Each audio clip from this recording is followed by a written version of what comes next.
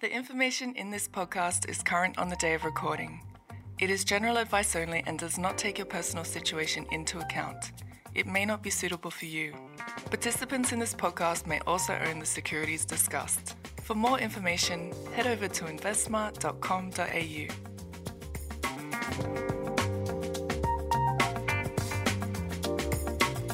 Welcome to the final edition for 2018 of Skin in the Game. I'm your host, Nathan Bell, Portfolio Manager for the InvestSmart and Intelligent Investor Growth and Income Funds. I'm joined today by Alex Hughes, who looks after our Small Caps Fund. Welcome, Alex. Hi, Nath. We've got a lot of questions in from listeners, which is great, so thank you very much. A lot of questions about smaller cap stocks today, so we're going to answer basically all of them if we can. But first, I just want to look at a report that was recently published by Intelligent Investor where we picked our top 3 for 3 stocks. It's a competition that's been going for a year already, but as I'm only new into the business, I put my 3 stocks in, so effectively I'm joining with only 2 years to go. And I just loved one of the comments at the end of the article from a subscriber who said, "I'm glad the rational brains outside of this contest are picking the stocks because you can tell that everybody's swinging for the fences and wants to win, and so risk has gone out the window and everyone's just picked out what they think is going to be the highest returners." So just quickly, Alex, you picked Academies Australasia, Thorn Group, Trade Me. Now, great news given this was our biggest holding in your portfolio and the couple of portfolios I look after. Trade Me's got a takeover offer. Do you want to just quickly say what's happening and what you're doing with the portfolio? In terms of Trade Me, you meant? Yes. Yep, so currently we've reduced the position size to 7% or so. And we did that on the basis that the position size got very large as a result of the takeover premium. So we wanted to take some risk off the table in case the bidders walked away. But what's actually happened this week is that they've locked in a scheme of arrangement with Apex Partners at a price in New Zealand dollar terms of $6.45. So we now have a lot more certainty over this bid. So it's looking likely that the business will be sold to Apex at this stage. However, there is room for a competing bid at a higher price. So we've got our fingers crossed that happens, but it's looking likely we'll be selling at $6.45 New Zealand dollars. Okay, so in terms of the top 3 for 3 contest, now you're looking very good because you've got a nice winner there. Yep, got one locked in, but yeah, I mean, if there's other competing stocks out there that compound for a few years, we'll miss out on that, so it'll be interesting. So we won't talk about Thorn Group in detail because now you can go back to our first podcast where you talked about that in detail. The other stock you've got in there, Academies Australasia, what's the investment case for that one? And I assume you own this in the portfolio as well. We do, yes. So Academies Australasia is a small vocational education business, and it specialises in international students. It's been around for 100 years in numerous forms, and it's been listed for about 50. And it was actually the first educational company on the ASX, even before Navitas. The thing that brought me to the stock, though, was insider buying. So when the sector was experiencing a rout as a result of a number of players taking advantage of the government funding on offer and sort of providing really poor outcomes for students, Academies Australasian directors were heavily buying shares, and they already owned about 60% of the company. So at a time when prices were low and there was lots of uncertainty, they were really voicing a strong show of support for the company. They had a few issues at the time, which they've since worked through, but what's emerged is that they've got a strong cash generative business that's growing nicely. So able to pick it up at a cheap price, and and it's been doing well. There's been some special dividends, a few buybacks, and they released an update recently with the first quarter of FY19 growth, and it's performing very strongly. You've got some operational leverage coming through. Obviously, there's a predominantly fixed cost base, based on the premises of the schools and the teachers required to educate the students. So if you get enrolments up, you get some strong earnings growth there. So with lots of the competition out of the market now that the regulator has clamped down on a bunch of the dodgy operators in the space, the surviving operators are having a good go of it. So yeah, and it's still reasonably priced at this stage. It's amazing how when you've got big insider ownership, all of a sudden you start to see things like cash on the balance sheet, special dividends, which you don't generally see from any other company. Just coming from that, the capital allocation's good. They're actually thinking about owners, small shareholders as being owners of the business. So that sounds interesting. If I could only hang my hat on one thing, I reckon, although it's not perfect, big insider buying is it. The stocks I picked were Frontier Digital Ventures, which we both have in our portfolios, and 360 Capital Group. Now, they were written up in a report that came out with a special Christmas offer with the Intelligent Investor, so I'm not going to go into detail about them today. But the other company I picked was Class, which has the ticker CL1, and Christian sent in a question about Class as well, so it's a nice segue. He says, thoughts on Class, I own it myself, but wondering whether the business might suffer as self-managed super funds may become less attractive in future. I have an SMSF. Also, you mentioned their portfolio product.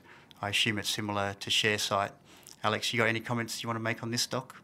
I'll leave it to you, Nate. Leave it to me. This is your stock.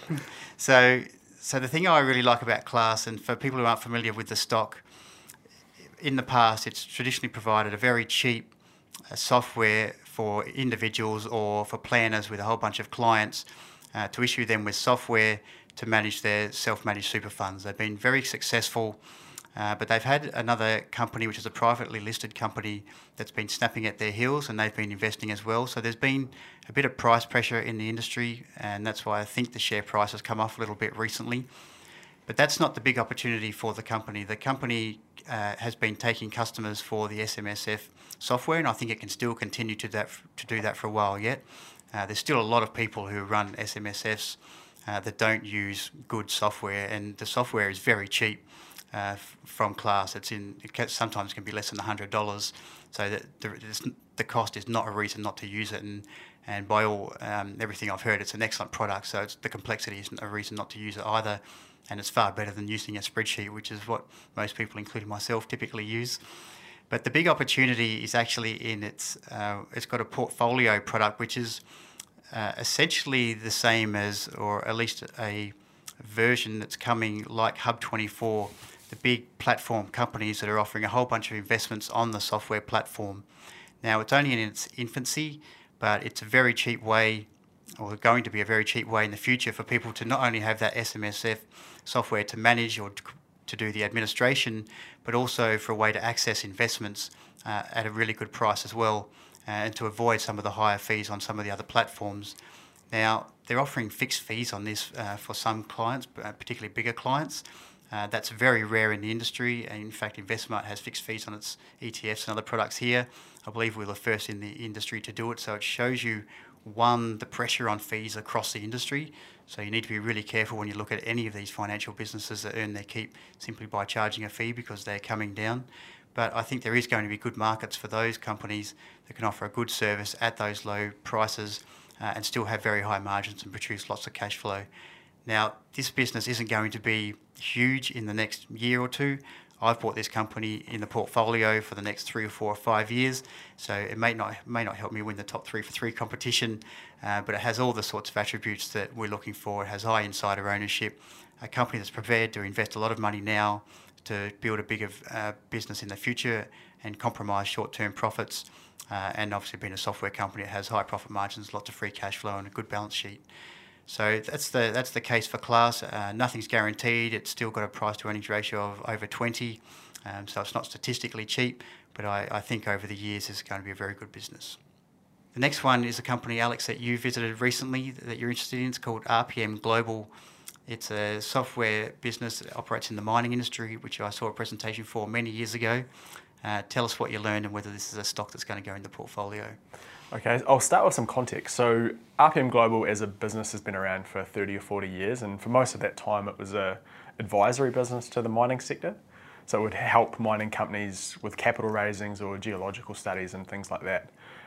But they also have had a smaller software business for much of that time, and during the boom years of the mining industry, the advisory business was making so much money that the software business got sort of neglected and it wasn't a focus for investors. But when the mining bust started, that started to change as well, and an experienced mining executive by the name of Richard Matthews joined the company. He bought a substantial stake in the business with his own money, and he shifted the priority of the company towards the software business, and they started heavily investing in the products there, and I think since then they've spent about $70 million in that business, and it's been growing nicely organically, and they've also made a number of quite strategic acquisitions as well to really strengthen that position and grow the footprint there.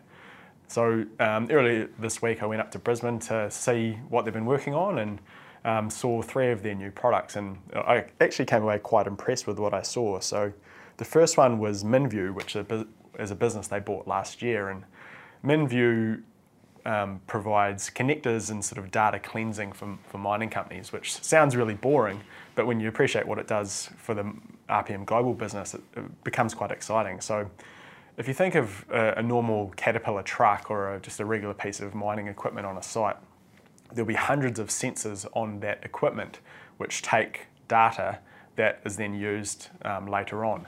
So what MinView does is it actually takes that data and then cleanses it and delivers it in usable form. And there's actually a lot of smarts to that, and it's actually quite difficult. And they've got a number of agreements with OEMs, and so they get lots of data from lots of equipment across lots of mine sites. So RPM Global, which has an existing software business, has taken that and integrated that into their existing products. And it means that they get real-time, highly valuable data, which they're able to enrich their own products with. And so we saw that, and I saw some of the integration there, which looked quite positive.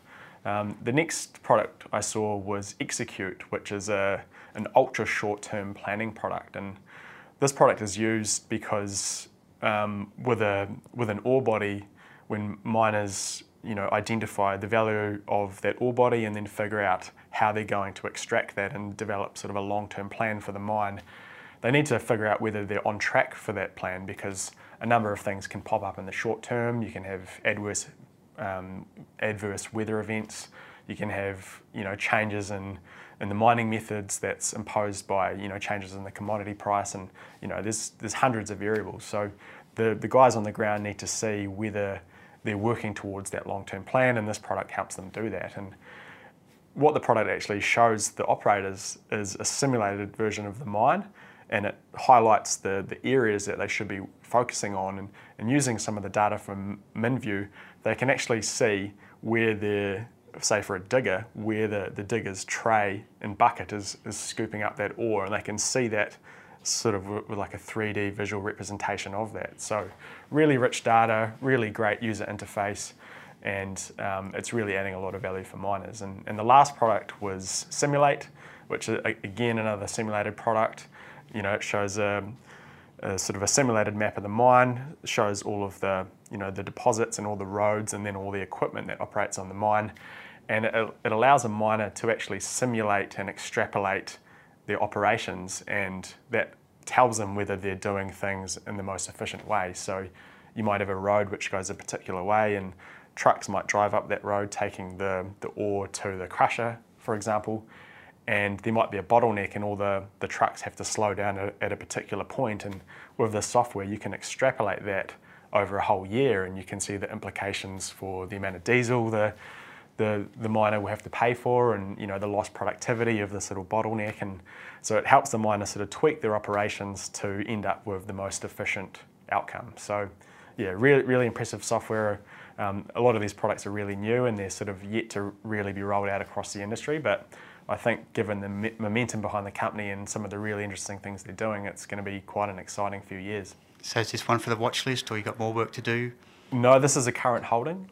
This is a stock that I previously covered at Intelligent Investor. I've held it personally for a few years now, and it's a company that I'm quite convicted about. I think the CEO is very impressive. He's had a really strong background in enterprise software, worked at some of the big companies out there and created a lot of value in those roles, and he's rolling out the same strategy here. And I think the proof is in the pudding, so you're starting to see some results.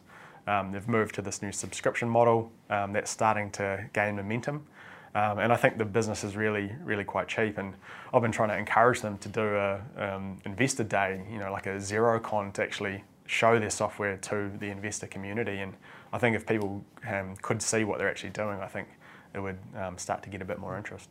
When I rejoined 3 or 4 months ago, I said in an article in response to a few questions from investors and subscribers that I was really looking forward to learning more about some of the software companies in Australia, because a famous guy in the technology world called Mark Andreessen has a theme that software is eating the world. And if you think about it, software is just a way we do things better with less human interaction. And it doesn't matter whether it's things going to be linking up to your toaster in future or whether it's in mining, software really is eating the world. And in the old days, software businesses didn't used to be that great at businesses, but Sometimes you can have the greatest product, but without the distribution, you're not actually going to be able to get those sales. So you really need to have that distribution is the real key to getting your software out there. So you're not necessarily going to have millions and millions of these software companies. You're going to have niche software operators that have the distribution and really dominate their industry. So that sounds like a stock was certainly worthy of people's time. That's a great point about distribution, and RPM Global has a really strong opportunity there because it's one of the biggest listed players in the mining software space, and it's already bought a few smaller mining software companies which have a sort of regional focus, and it takes that and then expands it through its international distribution base and international customer set. And so it did that with a business called iSolutions, and that business has grown significantly in RPM Global's hands. So I think they're quite unique, especially in the distribution side. And normally I tend to worry about acquisitions, but we're seeing with companies like Constellation Software, if you have a look at the share price chart, it's a Canadian listed company, it's been absolutely incredible. So we know that idea of making tuck-in acquisitions in software, cross-selling to other customers is a business model that works, which gives you a lot of confidence in a way that I think a lot of other acquisitions get done by companies do not. So now for the rest of the podcast, we're going to go through questions. This is from Terry and Wendy. What are your thoughts on Bellamy's? The share price has been falling. Can you shed some light on it? Alex? My first with Bellamy's is always competition. So you see this company which makes essentially a derivative of milk, 20% EBIT margins from that. So it makes me think that every man and his dog is going to try and do this, or anyone that can get access to the raw ingredient. So that's always my first thought with Bellamy's. They make a lot of money in China, and that's a really important market for them. And that's a difficult market because you're reliant on being compliant with the rules and regulations over there, but also Chinese consumer preferences. And this is a different product because it's not like a Colgate, a classic consumer brand where you can get a relationship with a consumer and have that for 50 years. The window, the opportunity you have with one customer is quite short. People have children and that's only for a small portion of their lives. So Bellamy's needs to continually reacquire those new parents in order to stay relevant. So I wonder whether margins are going to come down. They might have to spend more to defend their position. They need to be compliant with these new rules that are coming out in China about their new formula. And I think that's what the shorters are looking at here. There's a 10% short interest. So I think the shorters are wondering about higher competition and also perhaps some regulatory risk in China. So I think it's quite interesting though. I've always been quite skeptical of this business, and this question prompted me to have a closer look. And it made me wonder if Chinese mothers and Australian mothers as well are willing to give this product to their children and then place great trust in that product. Perhaps they're willing to buy more products from Bellamy. So can the company leverage the brand over time, and can that be a new earning stream for them? So if that's a yes, that there potentially could be an interesting long-term opportunity here. I think there's a lot of these companies that are benefiting from the Chinese demand at the moment, and I'm not convinced they're all going to be around in 5 and 10 years making the sort of profit margins they are today. And it's not exactly the same type of business, but I think it's BWX owns that, is a New Skin brand. Yeah, that's right. And every time I see that at Coles or somewhere, it's being discounted. And I just keep asking myself, is that the sort of business I want to own, where you've got to discount your products in an extremely competitive space, but they seem to have quite a bit of demand for their product now, but I just don't know what it looks like in 5 years. Exactly. These brands haven't been around for a long time, and consumer preferences can change. So it's not like Coca-Cola that's been around 100 years and is likely to be around for another 100 years. Something could take the spot of Bellamy's in the future. So that's probably the main risk. So the next one's from Jason. Just a question regarding the latest capital raising from Matrix Composites, ticker MCE, via the issue of 8.5 million shares at an issue price of 35 cents per share. I'd like to hear your thoughts on if this is the best way for management going forward to raise money, as no retail investors were given opportunities to buy shares at this price. Do you think this is reasonable?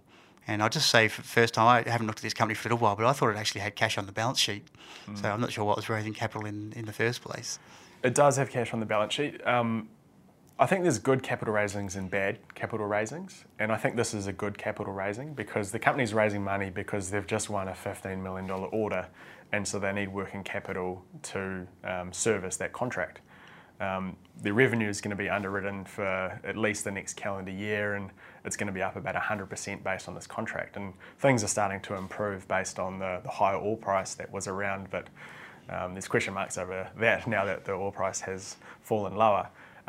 So I think the basis for the capital raising was good. It's good to fund companies that have opportunities and have the potential to grow, and I think that's what's happening with Matrix. But the way they went about it is in question. So the issue is... I assume, was it a placement at what type of discount are we talking? Yeah, that's right. It was about, I think it was 9.5% in a $3 million placement. So retail investors didn't get an opportunity to participate.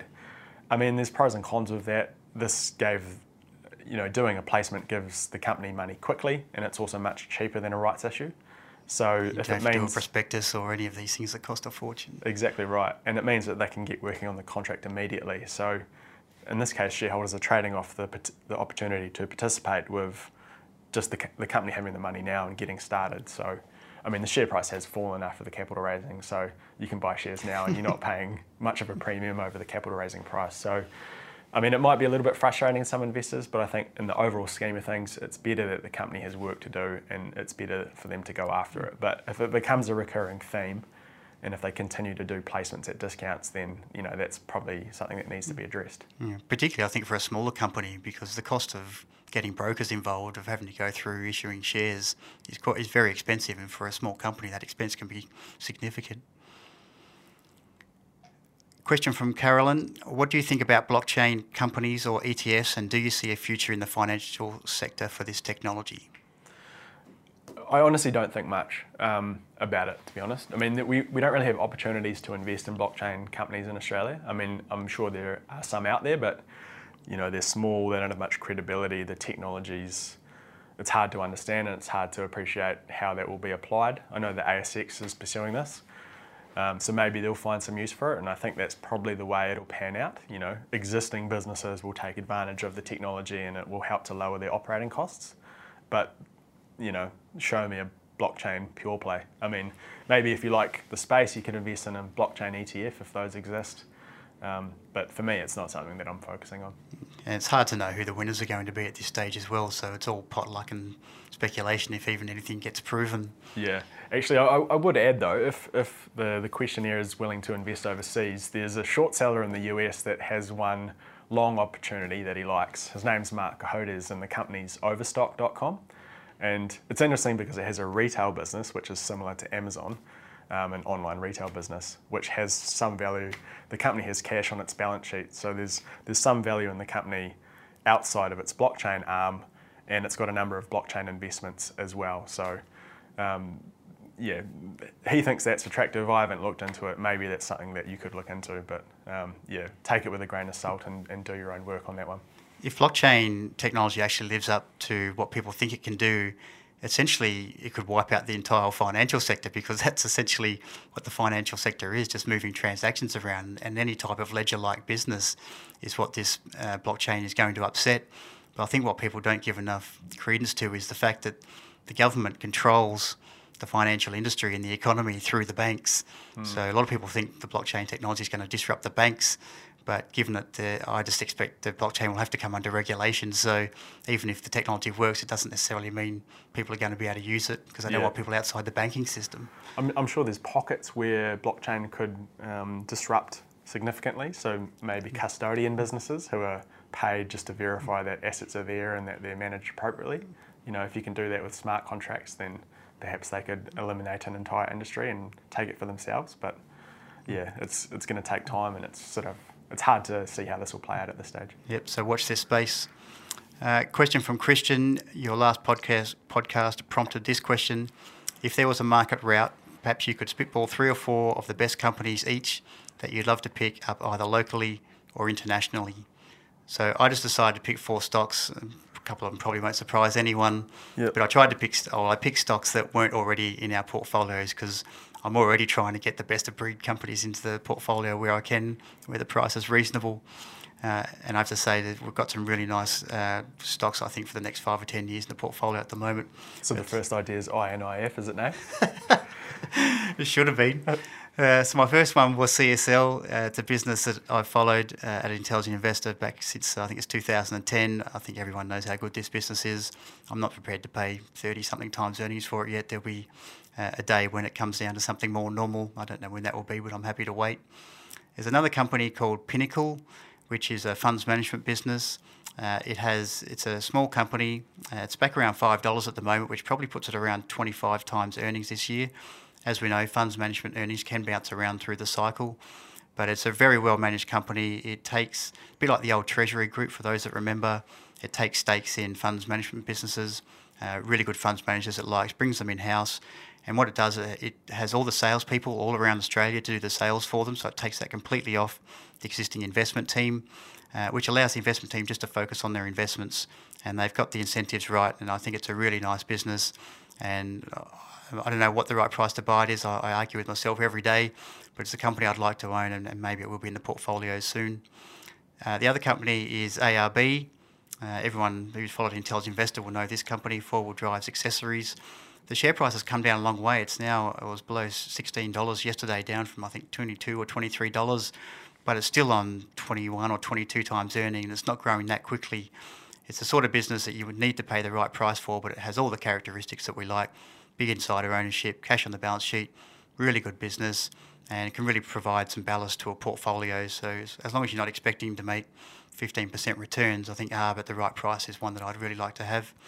And the other one is a business I don't know that well, but I'm learning up and trying to understand why they think moving to a subscription style business is going to double their margin from 24 to 50%. So it might actually be cheap, even though it's trading on about 40 times earnings. So it's pretty hard to say it's statistically cheap.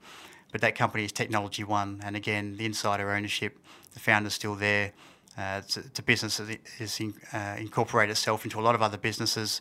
A lot of other businesses rely on it. It's got a great track record, and it has, again, all the financials that you like from these type of business: high free cash flow and margins. So that's four that are very high on my watch list. What do you got, Alex? The first for me is Xero. So I think it's very, very strong competitively. They've got a really large subscription base, and these customers are predominantly all on the same code base. So they get a huge stream of recurring revenue. They're able to invest that into the software, and that benefits all users. And when you get to a certain scale, it becomes very hard for smaller competitors to compete with you. And I think they're at that point. It's essentially Intuit, which is going to be their main competitor predominantly in the US. So I think Xero is very strong, and they've got a very large growth path ahead, acquiring new customers. I think I may have mentioned this in our first podcast, but if anyone's interested in reading more about Xero, a guy named John Hempton, who is one of the best short sellers in the world and one of Australia's best investors. His background is at Platinum Asset Management. If you go to his blog, which is Bronte, the name of his firm is Bronte Capital, he wrote a blog about Xero and why he thinks it actually could be worth 10 times what it is today if it conquers the US. So it's a great blog, so go have a look at that. Next. My second one was Technology One as well. So I think that's really strong. I think to remove their products from their customers' operations would require close to surgery. It's just embedded in the process, and it means that the customer's going to stick with the business for a long time. As you said, they're moving to SaaS, which has its challenges, but I think longer term it makes the business stronger, and I think they'll manage that well over time. Just for people who don't understand, there's been a switch over the last, 5 years, where in the old days, if you think about if you bought Microsoft Excel for your computer, you used to buy a disk, you'd buy it once and you put it in your system, and other than maybe getting an upgrade at some point, you really just paid for that product once. And now all these software companies are going to what they call SaaS, SaaS, which is software as a subscription, and it's just so much more profitable for the business because now you have to pay an annually recurring cost for, you don't get the CD anymore, but the downloads and the updates all just come from online. It's a wonderful business. Obviously, you need to keep updating it to keep it relevant, but it's just a much, much more profitable business model. And I guess, so I've given two.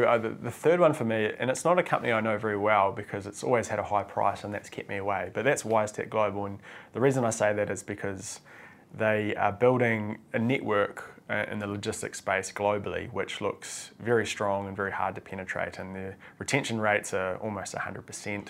You've got an owner-manager in place, and you've got a company with a really big growth opportunity ahead. So if there was an environment where you get really low prices, I think it's strong competitively and it's got lots of growth. And I'm not close enough to the company now to know a price to buy it. I need to do a lot of work, but if there was a market route, that would be my opportunity to learn a lot more about the company. Okay, great.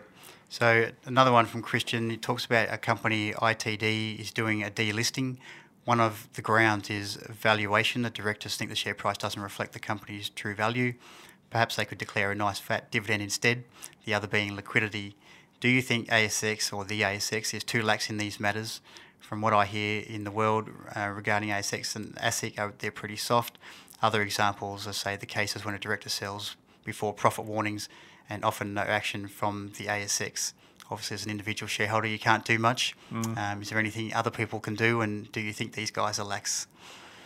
I think it'd be very difficult for the ASX to take a different approach, because companies need to be able to delist if they think that's the right path. They need to be able to list if they think that that's the right path. And if they have an ulterior motive, it's very hard for the ASX to discern that. So it's a tricky one. I think in the microcap space, the risk of delisting is always there. I mentioned Academies Australasia earlier, and when I first invested in the company was a $10 million company, directors owned 60%, and they were heavily buying back shares, and they could have quite easily taken that private, and that was one of my main risks. And it turned out that they really valued the listing, so they didn't do so, but that was always on my mind, and I think for microcap investors, you have to always consider that.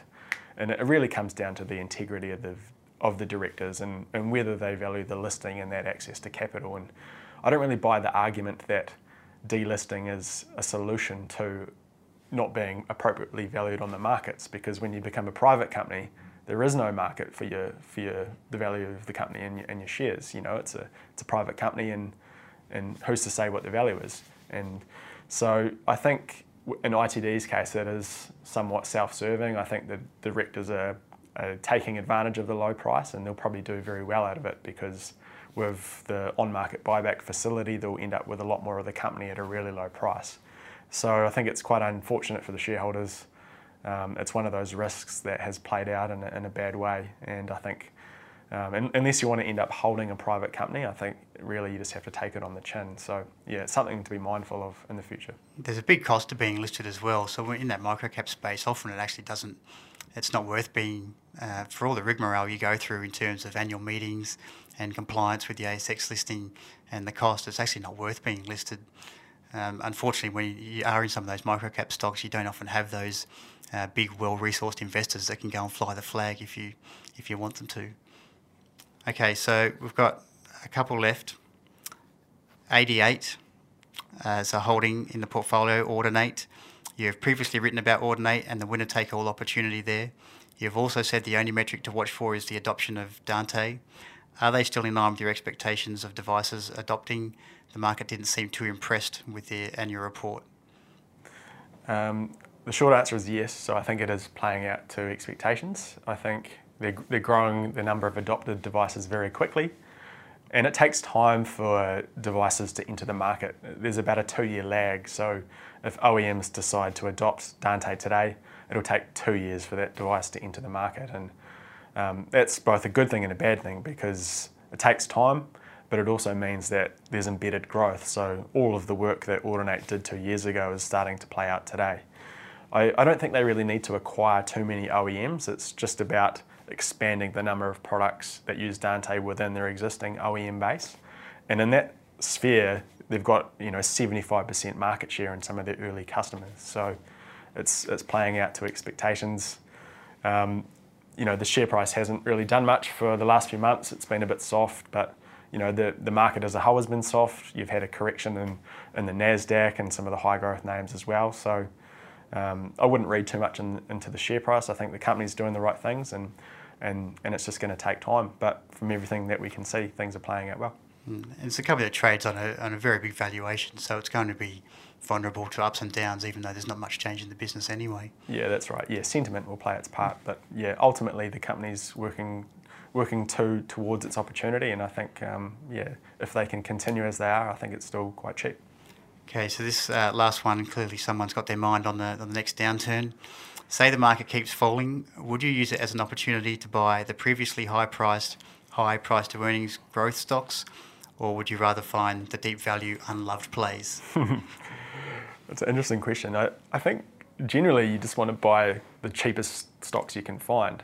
You want the risks of those companies to be incorporated into the price, but ultimately you're trying to get the most value for each dollar that you put to work. So I don't really think about it in terms of which categories I go for. I just sort of, think about the companies that I understand, look at the opportunities that I have today, and just try and make the best of it. So, going into a cycle is different, as we talked about last week. So, if you hold a bunch of low quality, competitively weak stocks, you might have a sharper downturn as, those stocks sell off with the downturn, and then I guess there's extra fear from investors about those businesses having weaker positions.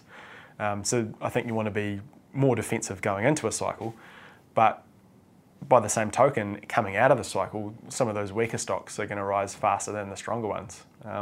So it might mean that, focusing on the weaker companies, I guess in his terms, the deeper value stocks, that might be a better place to be. But generally, I just think you just got to find the best opportunities and try and make your portfolio as cheap as you can. Every downturn's different, and if I think about the GFC, like some of the best bargains were in the A-REIT sector, but they weren't necessarily the A-REITs themselves. There was the hybrid securities, which I think you got Goodman Group, the pref shares or the hybrid shares, which had no risk of dilution when the company had to raise capital, got down to 10 cents in the dollar. So as long as the company took quite a while to raise the money, but as long as the business was still in business, that was a 10-bagger plus distributions along the way. So you're never quite sure when you go into a downturn where the pain's going to be mostly felt. Like, it depends what causes it. So in Australia, everyone's talking about a potential housing bust at some point. So if it's housing-led, maybe that sector drags down. I mean, RHG was a classic from it was one of Steve's recommendations back at Intelligent Investor, but it was because it relied on financing from securitized debt or mortgage debt. Like, that was the pain. That was really where the pain was, because it was the whole GFC was a US housing-led recession or almost depression for a lot of people. So that's where the pain was mostly felt, but also because it relied on external financing and the banks were just pulling funds from everyone. It happened to have two things that were totally going against it, and that's where the biggest opportunity was. So you're never quite sure, but what I'd say for the portfolios I run is we've got a lot of big blue chip safe businesses at the moment, and that gives you a lot of room, because when you go through a downturn, relatively speaking, I expect BHP and Woodside and these sort of businesses are going to remain fairly stable. But if there's a recession in Australia, and let's say it was a really bad one, then a stock like Flight Centre is going to get sold way off. So we got down to, I still remember the number, $3.49, and I'm hanging to see that share price again. And you didn't have to give up any safety. Like, the balance sheet was still fine. It had lots of cash on the balance sheet, and I think it traded at about probably 3 or 4 times net cash earnings at that point. So yeah, most definitely I'll be happy to swap that for BHP. But in terms of going for the deep value, I mean, we run portfolios with 20-odd stocks in them, so I think there's actually room for both. I don't ever want to be in the situation where I'm filling up a portfolio with rubbish. There's definitely room for a couple. Wonder what will be this cycle's RHG. I mean, if it's a housing-led downturn, you could have real estate agents like McGrath, which is trading at like 30 cents or so at the moment. Maybe that goes to 5 cents, and that's a great opportunity. Yeah, and maybe it's got rent rolls, which are still going to go on regardless of what's happening to housing prices, which keeps the business going, and all of a sudden you realise that it's a potential 10-bagger that people aren't even looking at. Absolutely, or things like Mortgage Choice, it just downgraded its earnings today. Perhaps investors completely throw that out, and that's the best source of opportunity. Yeah. Quite incredibly, I remember Ainsworth Gaming, I was looking at it, I think we looked at the preferred stock before the GFC or around that time. I believe the ordinary shares got down to something like 5 cents or 4 cents. Now that stock went to $4 something out of the GFC, which is just absolutely incredible. And now it's back to 63 cents. So the business didn't have the lasting properties we generally look for in the business. But if you're really looking for what's going to give the biggest bang for the buck, it's usually in that really small, somewhat illiquid space of the market. But you're under so much pressure. I think when you're going through it, it's hard to get, again, you don't want to be having a portfolio full of them, but anything that's illiquid where you're prepared to take, I guess, the time arbitrage or the time pain, you can put up with the illiquidity even though you don't know when it's going to recover. That in itself can actually give you good gains. So that's the end of the podcast. Thank you very much, everyone, for supporting us so far. We'll be back in the new year, probably late January or early February when you're all back from holidays. Again, send in all your questions. We'll be happy to answer them. Again, thanks very much for listening, and thanks for your support with our funds. To learn more about the income, growth and small companies funds, head over to investsmart.com.au. Relevant disclosure documents should be read before making any investment decisions. And if you have any questions you'd like answered by our team, send us an email at skininthegame@investsmart.com.au.